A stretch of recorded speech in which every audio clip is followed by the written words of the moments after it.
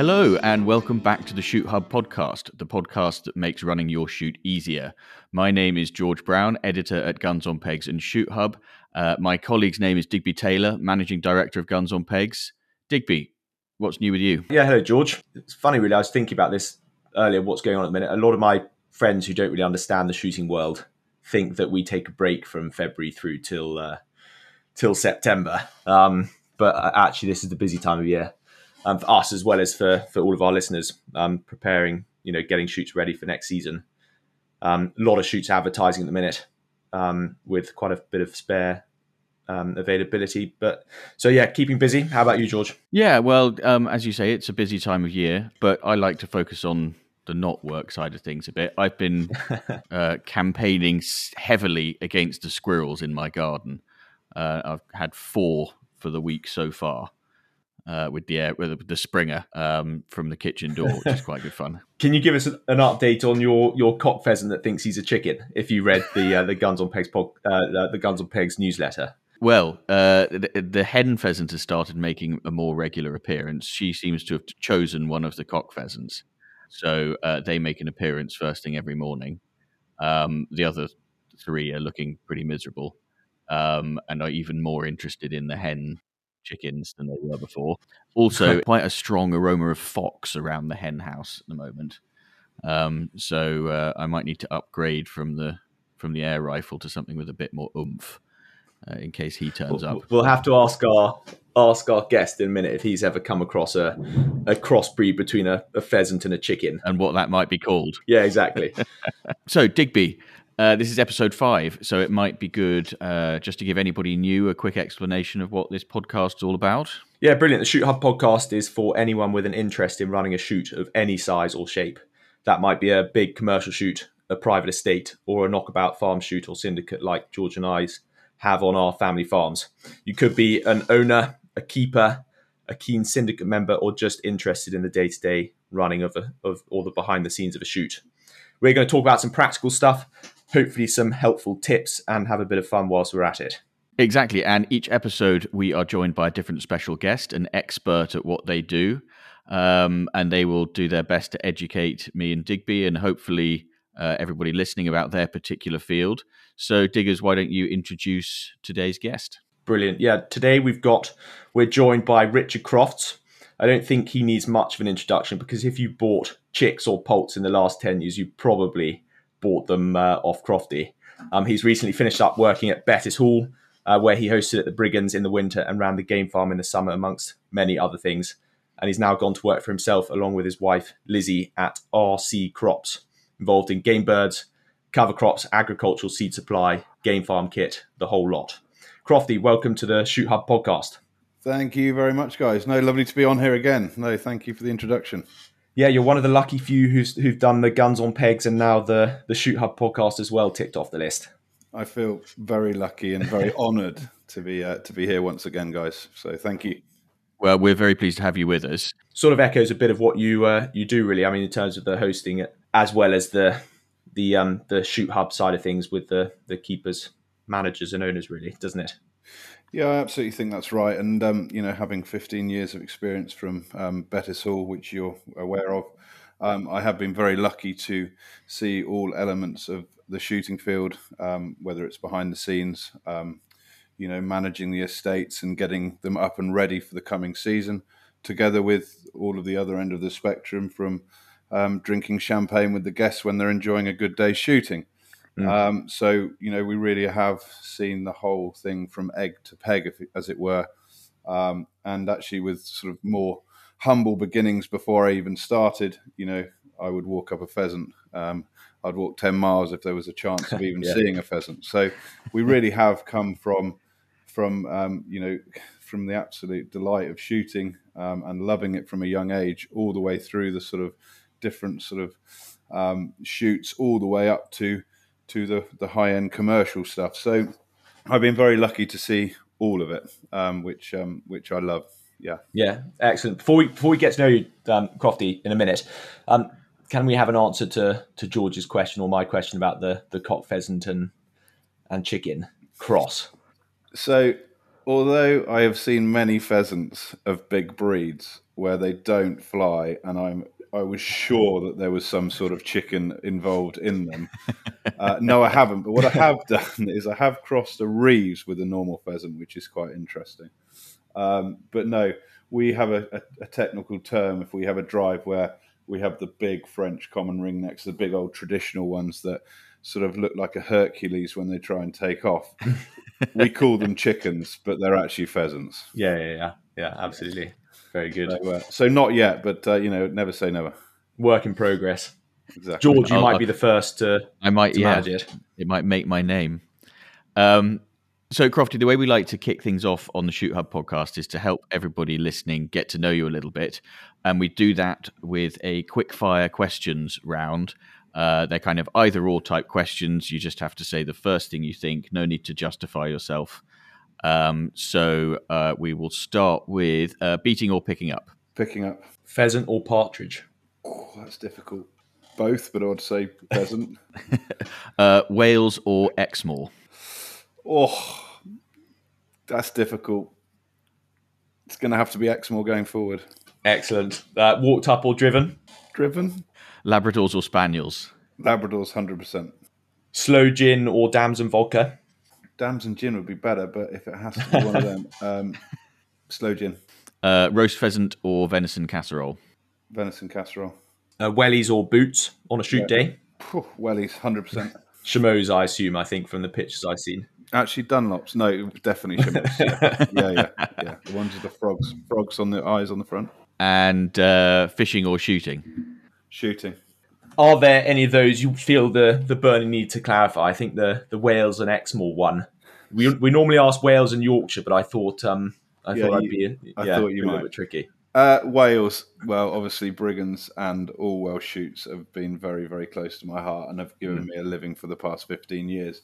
And, Brigands to me is a very, very special place for obvious reasons. Probably hosted over 1,000 days there. However, going forward, new challenges, new private shoots to look after. Going forward, it's Exmoor. Did you get involved when Bettws had that shoot on Molland, wasn't it, on Exmoor? So early, absolutely early doors. I mean, when I started in 2008 at Bettws, we'd just taken Charg on. We had Molland and Westmoreland. A chap called Caleb Sutton ran all three of those at that point. So I used to get down to Molland. I hosted a lot at Molland in my early days. A little bit at Charg, but much more at Molland. I mean, Molland to me, or even Exmoor to me, is where it all started for me. That was the first time I ever saw any sort of commercial shooting at a place called Wellshead. And I've sort of, as I say, done full circle. And, in those days, back in the early 2000s, when you first got introduced to it, you walked in a pub and there'd be stag hunting, shooting people, fox hunting people. It was a massive sort of country sports theatre down there, and it's very it's very, very close to my heart down there. I think it's fantastic. Well, back to the West Country. Excellent. Yeah. So as Digby mentioned in his introduction, you've just left Bettws Hall after 15 years, you said. So it's somewhere you worked a long time. Presumably you've retired to a Caribbean island somewhere now. You're just sort of bathing in £50 notes all the time, right? I would love to say that was correct. Sadly not. We had a great career at Bettws Hall, and actually, along with working with those guys and the family, very much so, they became very good family friends as well. It was a very good mutual agreement for me to sort of go on to pastures new, and for Will and Amy to sort of step up, or they already had stepped up, but to just go our separate ways, as it were. Going forward, we've got lots of things going on, trying to make a business for myself, or even paddle my own canoe, if you'd like to say it like that. There's lots of different elements to our business, which is very exciting. So we're all here. So that new business is RT Crops, as I mentioned earlier. You must have learned a huge amount of Bettws that you're able to take with you to your new venture. What are some of the biggest lessons you've learned that you're taking through? Yeah, like you say, Digby, quite rightly, I've learned. I joined Bettws as a very young man, who thought they had a lot of experience, but actually probably didn't in those days. But no, I mean, I've learned an awful lot about hatching pheasants, a lot about keeping pheasants alive, how to rear them, density rates, best rearing food to use, along with how to host a day's shooting, how to try and look after the keepers to get the most out of those guys, and really, I suppose, learning everything that it takes to run a successful commercial shooting enterprise. I became the sales director for Bettws, and I have been for the last 5 or 6 years. So together with all of that, trying to get sales through the door, I mean, it's a massive hatchery. It's a big art. There's a lot of, we were hatching in excess of 700,000 chicks. So the whole logistics of getting a perishable item like a day-old pheasant to its sort of forever home, which had to happen all within 12 hours, was a big ask. So I've learned massive amounts from that, which going forward, will pay dividends and is paying dividends in my business, because as we were discussing before, there's plenty of different sort of areas to our business. The reason we got into crops, I suppose, was to try and offer the top quality crops for large scale and also small scale shoots to fit in with different farming schemes and bits and pieces. But also on a personal level, I was very worried that my whole income was in the shooting industry, because with its ever ending sort of threats, I wanted to get a business that could sort of start standing on its own without the use of the pheasant shooting industry. So that's what we've done. But it's automatically fallen back into lots of cover crops because of my contacts and my background, I suppose. Yeah, of course. Yeah. But together with that, I mean, we're running 2 private shoots, one in the West Country, one in West Sussex. Together with that, we're developing a rearing system, which you may have seen has gone live on Tweedle just recently. Yeah. We are obviously buying lots of partridge and pheasant chicks together with poults, and we are trading with those with original customers and new customers, and looking after people, getting to know what they want on their shoots, and trying to supply exactly what they're after at the right price and have the right breed and the right origin and whatever we do with those. And then obviously we've got the crop side. So at the moment it's a small company. It's just Lizzy and I, although I've got people sort of working around the country sort of on a very self-employed basis for me. But at the moment, it's gone from probably a business that was employing over 100 to myself and my good wife. So it's great. Yeah. So that's us in a nutshell, really. But we're very busy, so it's good. So you said earlier you reckon you've hosted 1,000 days at the Brigands. How many game birds do you think you sold in your years? Have you ever tried to work out, poults, chicks, eggs included? I haven't, but I could give you a rough idea, and I reckon it would be in excess of 70 million. That's extraordinary. That's a huge number. So, Crofty, there's probably few better people to ask. What's your current view on the game bird market as it stands today? Like, where do you see things going? Where are we at the moment? What's your view? I mean, obviously, as we all know, the biggest threat to the breeding operations now is bird flu. As we all know, that's simple.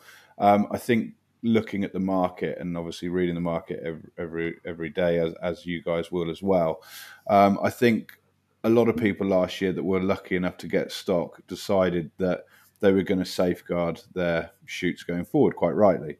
So a lot of people and a lot of game farms thought they'll be, one step ahead, and they would keep a lot of laying stock, certainly pheasant laying stock.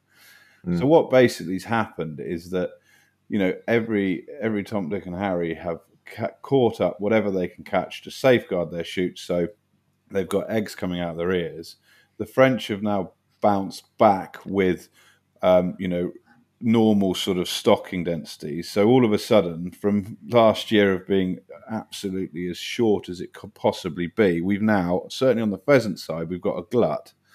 and a big glut. If you said to me, can you go and buy 1 million pheasants tomorrow, I would be able to do that very easily, which obviously is pushing the price down.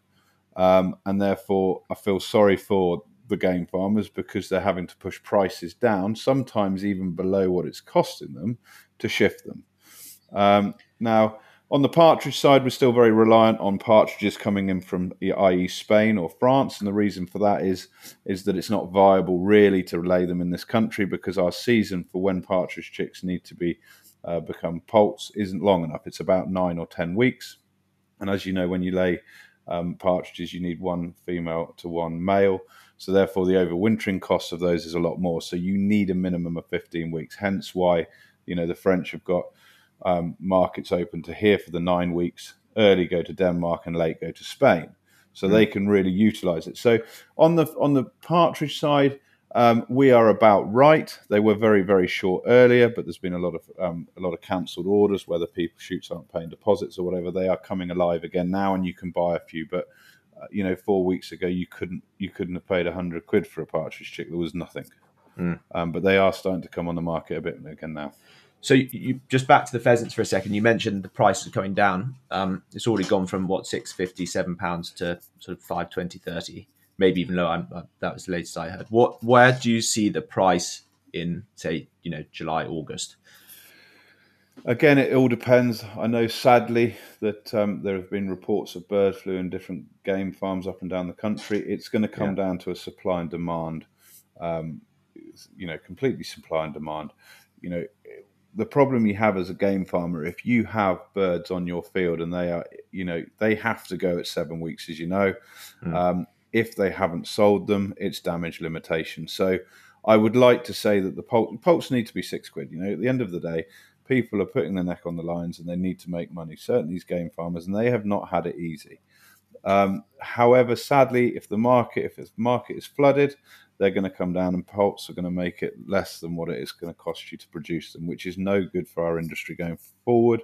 But again, it comes down to supply and demand. If they're there and they've got to go and they're costing money, then people are going to just try and get what they can for them. Yeah, so for game farmers, then we do have a sort of game farmer audience for the podcast as well. So if somebody's got excess poults, excess chicks right now, what's your advice to them? Hold tight, cut prices, wait and see what happens. If they've got day olds, then they've got to go.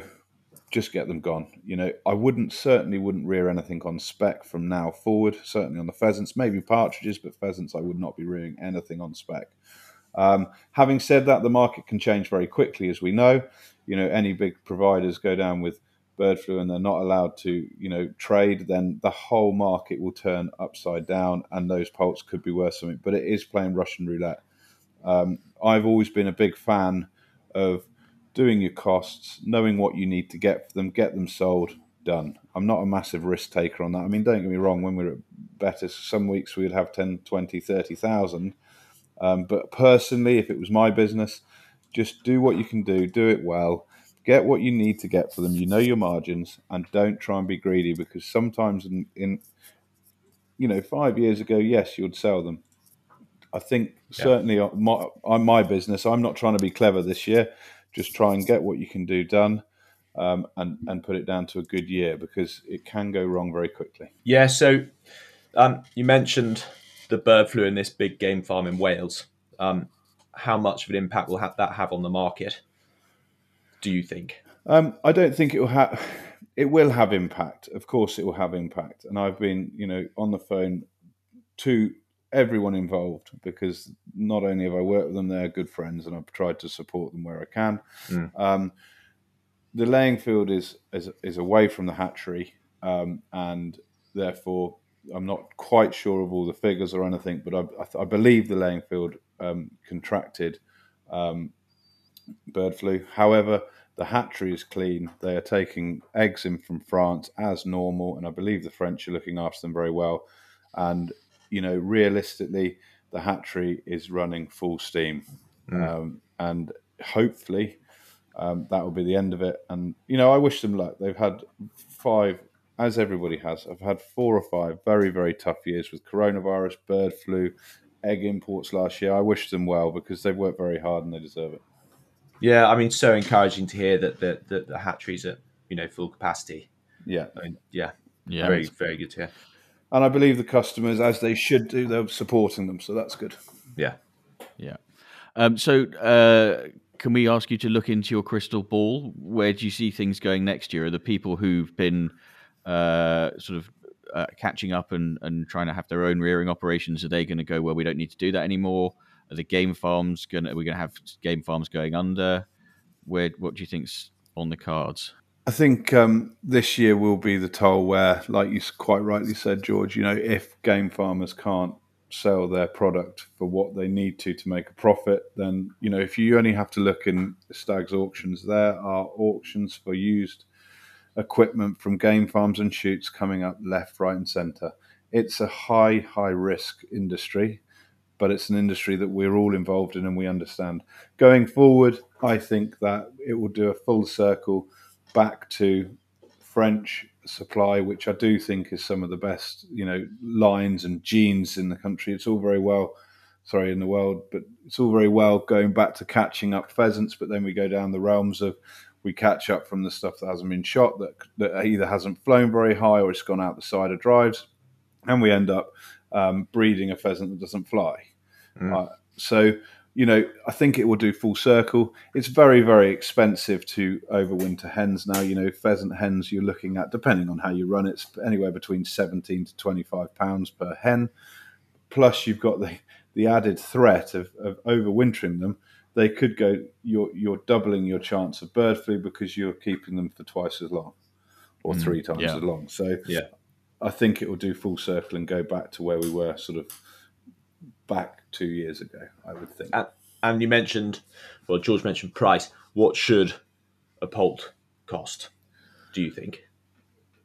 It all depends because, you speak to game farmers, they say, well, a pheasant poult needs to be £8 and a partridge poult needs to be £12. But, I'm on the other end of it as well now where, as I always have been, you got to sell the shooting. So it's all very well saying, well, let's have £12 for a partridge. Well, as you all know, if you shoot 1 in 4 partridges on a high bird shoot, that's very good. Well, all of a sudden, you're £48 a shot bird on poults before you've keeped it, before you've rented the estate, before you've put vehicles on their feed, day costs and everything else. So that ain't going to work.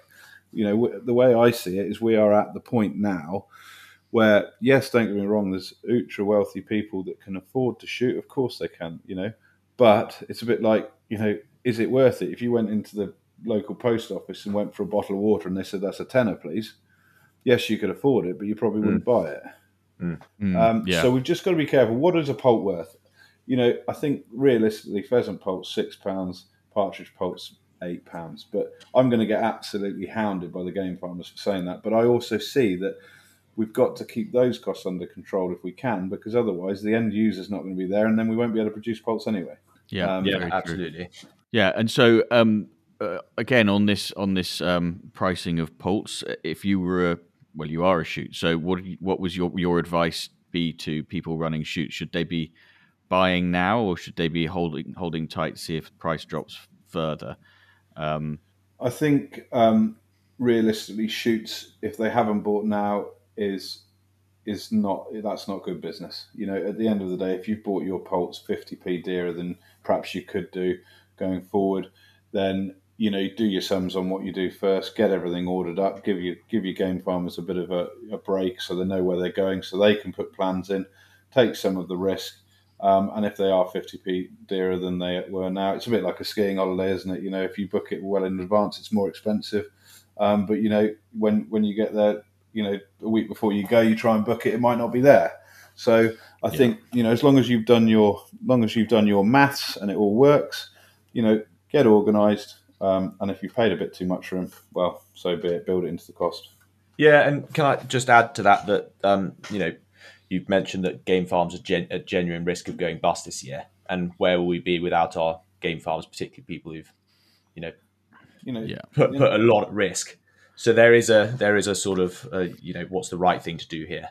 But also from as well. I mean, would you agree? For the shoot, it's a selfish thing as well, right? If the game farm goes under, then you're left without a supply next year. So it's potentially a sort of short-sighted thing to worry about slightly cheaper bird in 2 months' Quite time. quite right too. And I mean, having, like you say, I've sold many game birds in my time, and I'll be on the phone flat out first day week of February, and the people who organise will be like, yeah, we'll have this, we'll have that, we'll have this. And actually, the people that will say, well, actually, I'm going to hold on because the price is going to go down, it gives you a bit of a sour taste, because you think, well, okay, well, that's fine. And then I'd do my damnedest if they were going to try and sell out before they came back on. And many times we did, and said, no, I'm really sorry, but we're done. And often you turn people around then, because then all of a sudden they'll be the ones booking in February.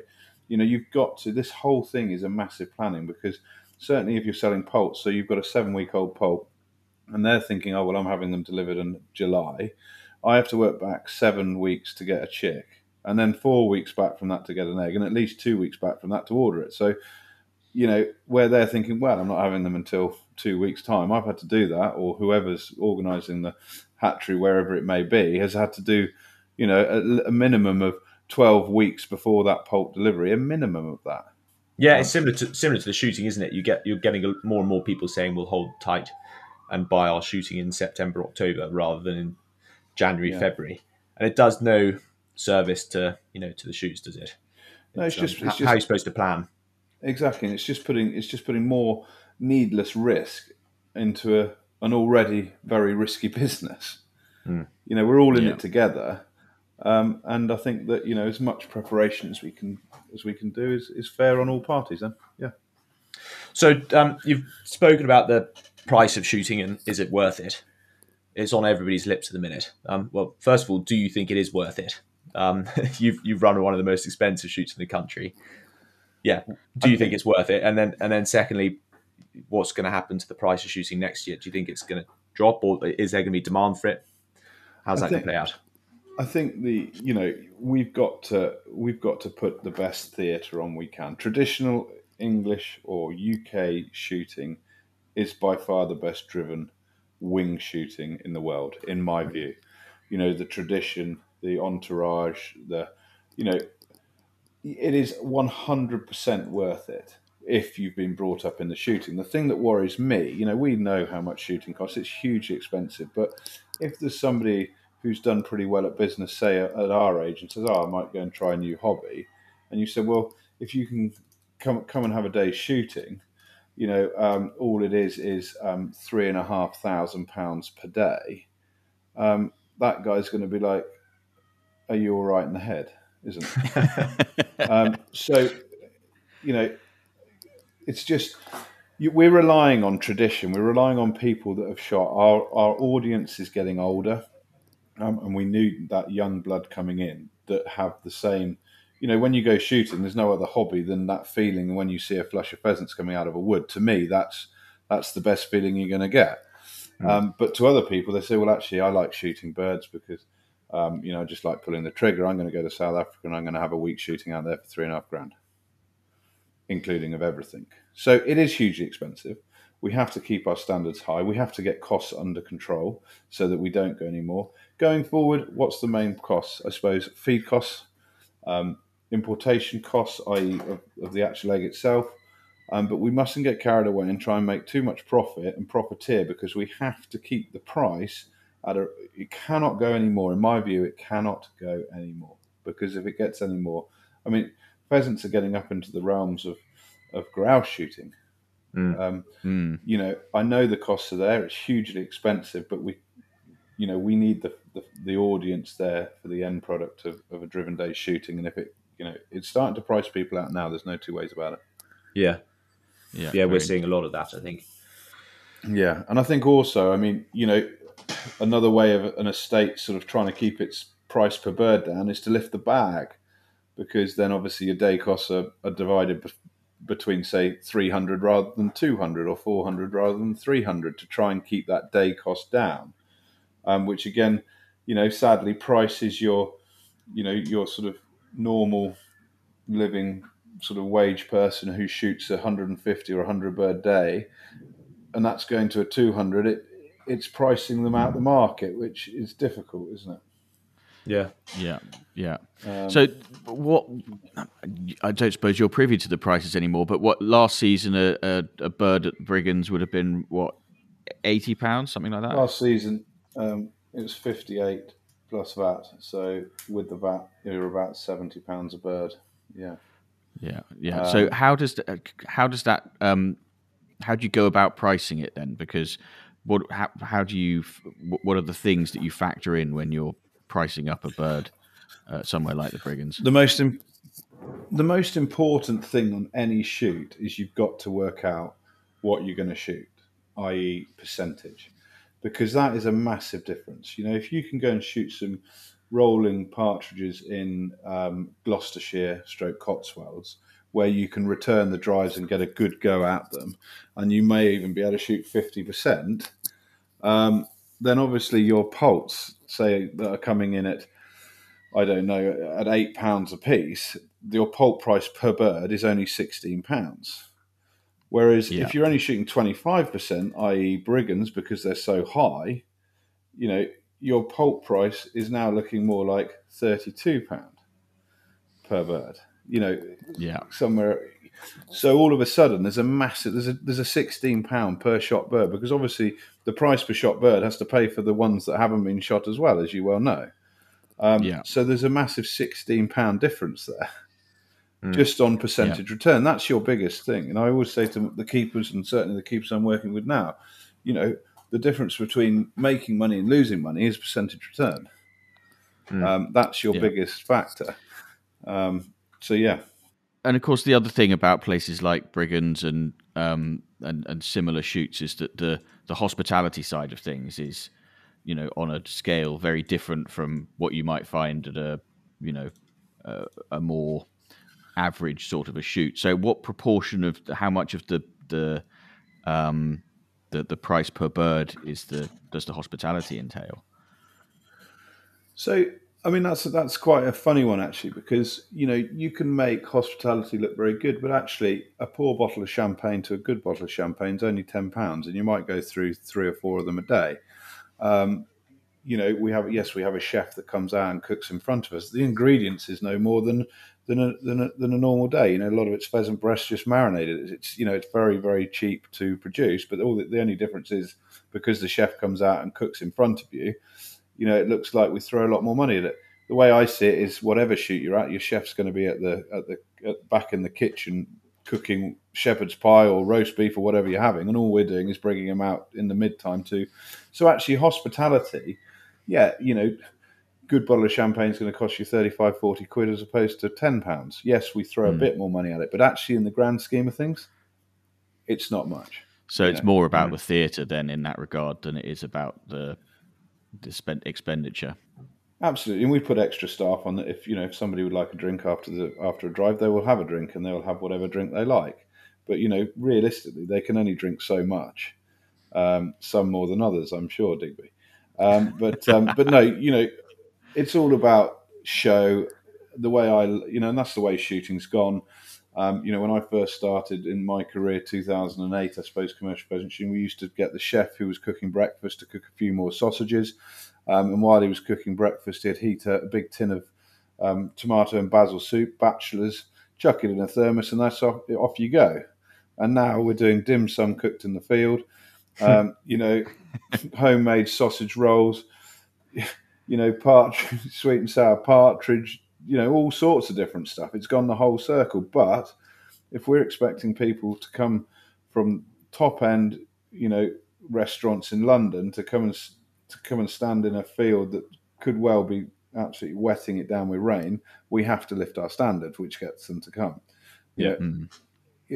Gone are the days of saying, well, that shoot's great. I mean, the birds are great, but the hospitality's not very good. Those days are gone. Everything. If you're charging in excess of £30,000 for a day shooting, it has to be right. Everything. Yeah, absolutely. Well, as you said, it's the same as going away for a week skiing, isn't it, with all of your friends? You've got to always remember that. Absolutely. Yeah. Moving on, we've talked about the game bird poult side of things. RC crops, well, it's in the name, isn't it? You sell crops to agriculture, to farmers, and also to shoots. Can you tell us a bit more about why you got involved in that, or your background in that sort of thing? So always had a good background in farming, even before I got into this sort of shooting element of things. We got into that just to sort of try and safeguard some sort of income in case shooting ever, dread the day, that was ever restricted or even banned. So it would give us something else to sort of try and ramp up to give us an income. And then we sort of, as we started to get into it, we were literally doing maize, kale, and triticale to start, just 3 or 4 crops, like nothing. And then, as people ask, as I've always been a chap, if someone asks me, I'll go and try and find it. So we now have over 320 products on our website, whether it's mid-tier, all these different stewardships, forage. So we do lots of different grass. We do maize for forage, biogas, and game cover. But then we sort of fell into the mid-tier stewardship, and it was very much by luck, not judgment. Everybody thought I was very clever, but actually it was complete luck. Where obviously as subsidies get faded out, farmers have to work harder to get those subsidies, and we have sort of gone along with it and provided the crops for people that they need to adhere to their schemes to get paid the higher rate of their subsidies. So whether that be AB9, wild bird food, GS4s, all sorts of different things, AB16, wild bird, wild flowers, wild seeds, supplementary feeding, all that sort of stuff. We went into that in quite a big way, and that's actually, a very large part of our business now. Along with good support from people I've met along the way, with the cover crops. And that's the other great thing with it, is that you can use wild bird mixtures for cover crops. They're very good. We've made cover crops, made wild bird mixtures to be cover crops, and therefore people are getting paid to drill them. So that's obviously a great idea, along with feeding all the little birds as well as your pheasants. So yeah, it works very well. Very well. So are you seeing lots of shoots switch from, maybe the traditional kale or maize to these wild bird mixes? A lot, yeah. I mean, there are always vital drives that people will not put into bird mixtures because, at the end of the day, partridges are easier driven down rows of maize, as are pheasants. And maize, as long as it stands all season, has good food value and actually a very good cover. But yes, we are seeing a lot of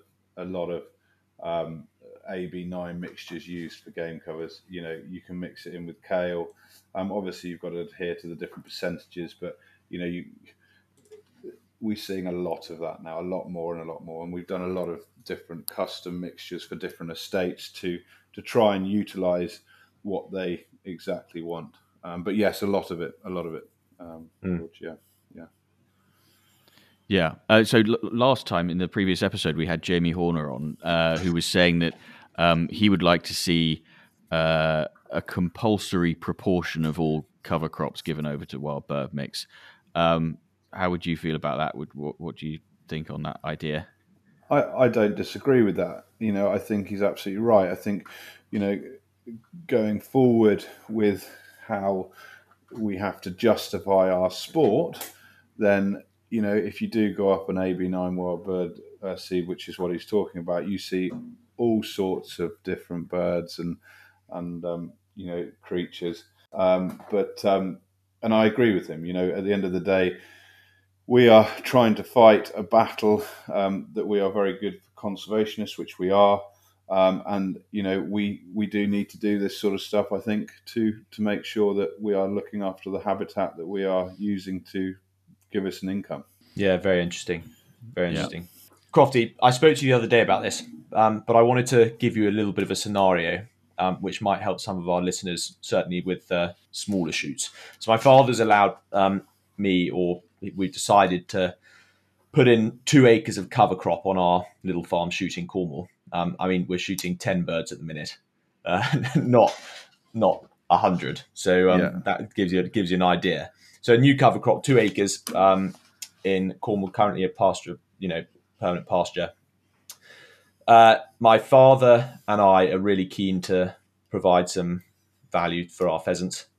The cover crop is alongside a woodland at the top of the valley. So pheasants, wild birds, conservation value is very important for us. My mother wants it to look pretty because she can see it from her dining room window, and my father then wants to turn his sheep out onto it in February. Have you got how we go about doing that? So my mother, my father, me, the pheasants, the wild birds.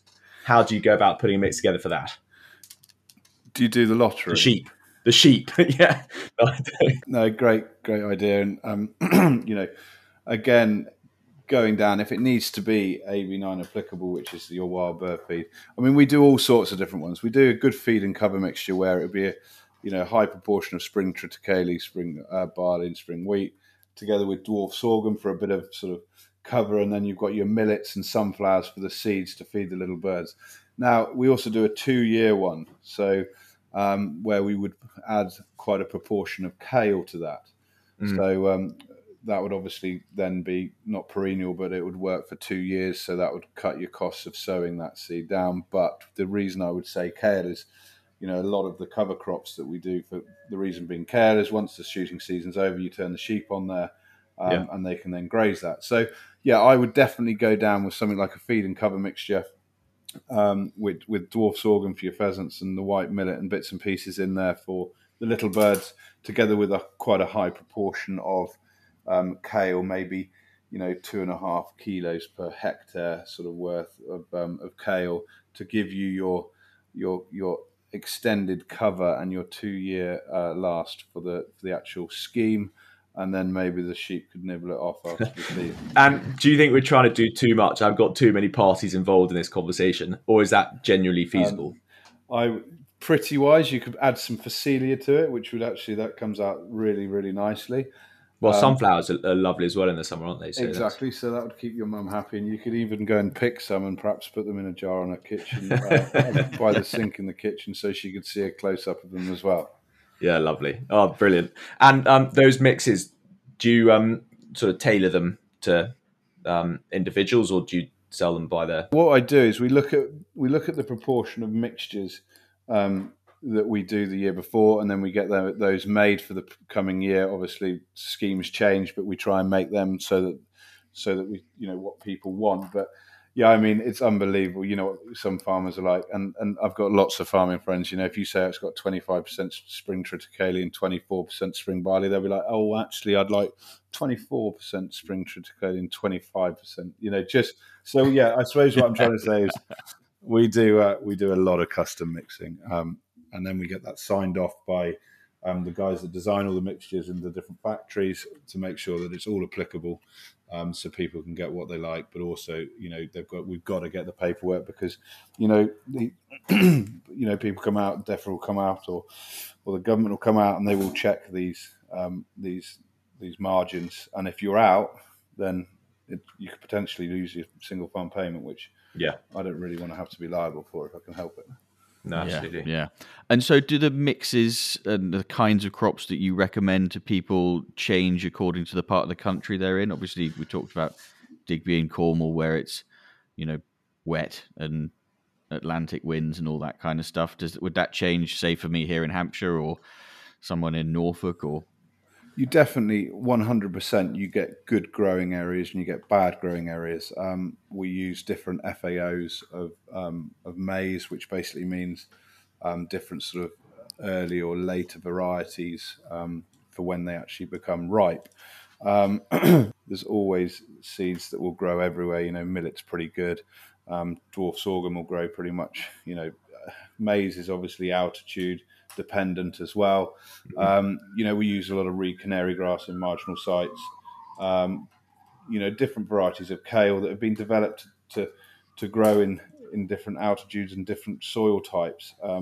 So we'll very much. I have some good agronomists which I often use. We get the soil sampled wherever we can, and try and give them the best chance. But marginal sites are marginal sites, and you just got to be careful with those. Yeah. Very interesting. Yeah. Well, thank you. I will go home to my parents and tell them I've got the solution. You can expect a big order from the Taylor household. I'll keep an eye on the website orders. I can't wait. You can probably post it to him in a jiffy bag. Yeah. No, fantastic. Well, it wouldn't be the smallest order we've ever had. Digby, and you'll be very welcome and a valued supporter of RC Crops. No, thank you. And you can name the mix after Digby's mix or Digby, the tailored mix or something like that. I don't know. The tailored mix, I like it. Yeah. Very good. Right, Crofty. So the way we like to finish off these episodes is to ask our guests a simple question. If you had the power to change just one thing about shooting and everybody had to comply upon pain of death, what would that one thing be? The one thing, excuse me, I would change is that leave the country people to run the countryside. It annoys me beyond belief to see people that have no idea about how we run and work in the countryside trying to give their opinion forward when they have no idea, and it annoys me. And leave our tradition alone when we are actually doing a great job of running the countryside. Absolutely. It's interesting. So how would that pan out though? So obviously we have DEFRA. Would you have a department for the countryside? Because I think a lot of the countryside stuff just sort of gets lumped in with farming. Would you like to see a minister for the countryside or something like that? What I would actually like to see, and this is going to be quite outspoken, so watch out, that people stay on footpaths. There's no right to roam. People that have no idea about the countryside, i.e. grouse shooting, i.e. pheasant and partridge shooting, just don't get involved. There's, at the end of the day, there's things that go on in the world that I don't understand and I don't particularly like, but I don't go over there and protest because I don't understand them. Keep people on the footpaths, looking at pretty flowers, walking their dogs, and keep them away from active farming practices and shooting people. What about having a rural parliament that gets voted in by rural people? So you've got to have a postcode where there's, fewer than 2 houses or something in the postcode or whatever it is. And only those people can vote to elect the rural parliament, and then the rural parliament decides. I think that's a fantastic idea. That's how it's going to happen. Yeah. I really like it. We should stand. But no, it just annoys me. People just don't have a clue. And, don't comment. I've always thought that don't comment on something you don't understand. And actually, gamekeepers, I spend a lot of time in the Exmoor now. What they're doing for the environment down there and all over the country is quite unbelievable. And without them, it'd be a bloody mess. Absolutely. Yeah, very interesting. Well, Crofty, thank you very much for joining us. It's been really lovely having you on. Yeah, thank you, Richard, very much indeed. Really enjoyed it. No, thank you very much, gents. And it's very flattered to be asked again, and a massive supporter of you guys and the podcast. So thank you ever so much. Great. Right, that's it. Do get in touch to let us know what you thought. You can email pod@gunsonpegs.com to share your thoughts on what Crofty's had to say. We would love more suggestions for the either or questions that we can ask our guests. So do get in touch with those as well. We will be back again very soon with another special guest. But until then, stay safe out there, and thanks for listening.